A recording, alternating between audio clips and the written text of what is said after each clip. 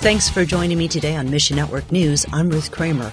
First, we'll get updates from Ukraine as Russia's war hits the 6-month point. And then later, believers help an outcast group in Lebanon. We'll tell you what they're doing and why in just a few moments. But we'll begin today in Ukraine, where it's Independence Day. But instead of celebrating 31 years of liberation from Soviet rule, the cities remain on guard. Threats of Russian attack led the Ukrainian government to ban celebrations in Kyiv this week. Many people are turning to local radio for the latest information.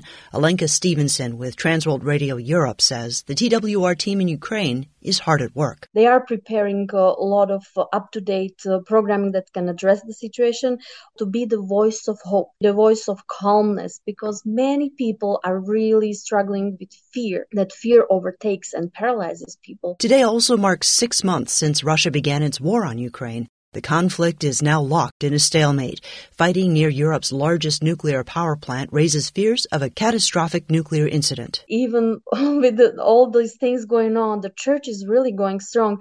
We got the report of a mass baptism among the Roma community.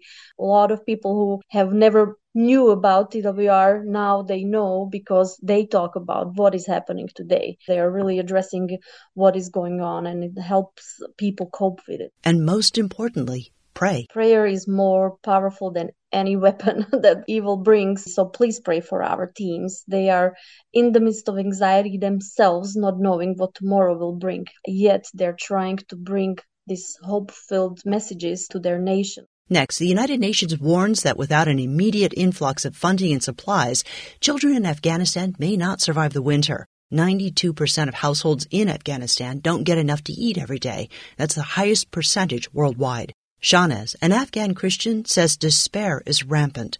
She recently connected with a man named Ali. He was very, very sad. He asked so many questions about God, about the Bible, a lot of things he was sharing every day or other day. I called him and we prayed together. And after 2 weeks, he said, the day you called, I was decided to suicide. But your call gave me hope. Your call gave me light. Through its 24/7 call center, Heart for Afghanistan offers prayer and trauma counseling to Afghan callers like Ali. Sometimes they help isolated believers connect with the underground church. When person want to come to Christ, immediately we cannot plug them in the underground church because it's very, very difficult and dangerous. We can just help them to grow in their faith.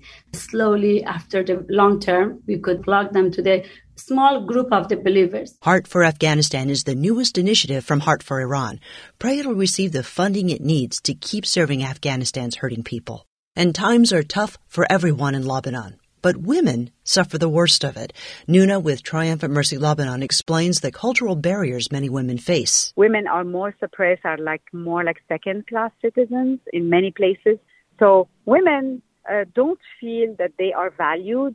And what we do as a ministry, we try to just give them their value and how precious they are in the eyes of God and how important they are for society, how important they are for their families. TM Lebanon regularly hosts groups of women for breakfast. They can talk about their lives in an open and safe environment. Some of them have been beaten.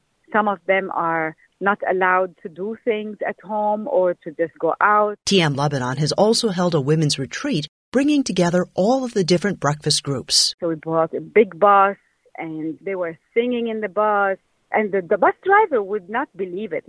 He says, did you never go up in a bus before? Why are you so happy and clapping and singing? And they said, you don't realize that we have not been out for decades. Thanks for listening to Mission Network News, a service of One Way Ministries. We're listener-supported by people just like you. So by giving to Mission Network News, you enable us to keep the stories of God's kingdom coming. And together, the Great Commission happens. Look for links at missionnews.org. That's missionnews.org. I'm Ruth Kramer.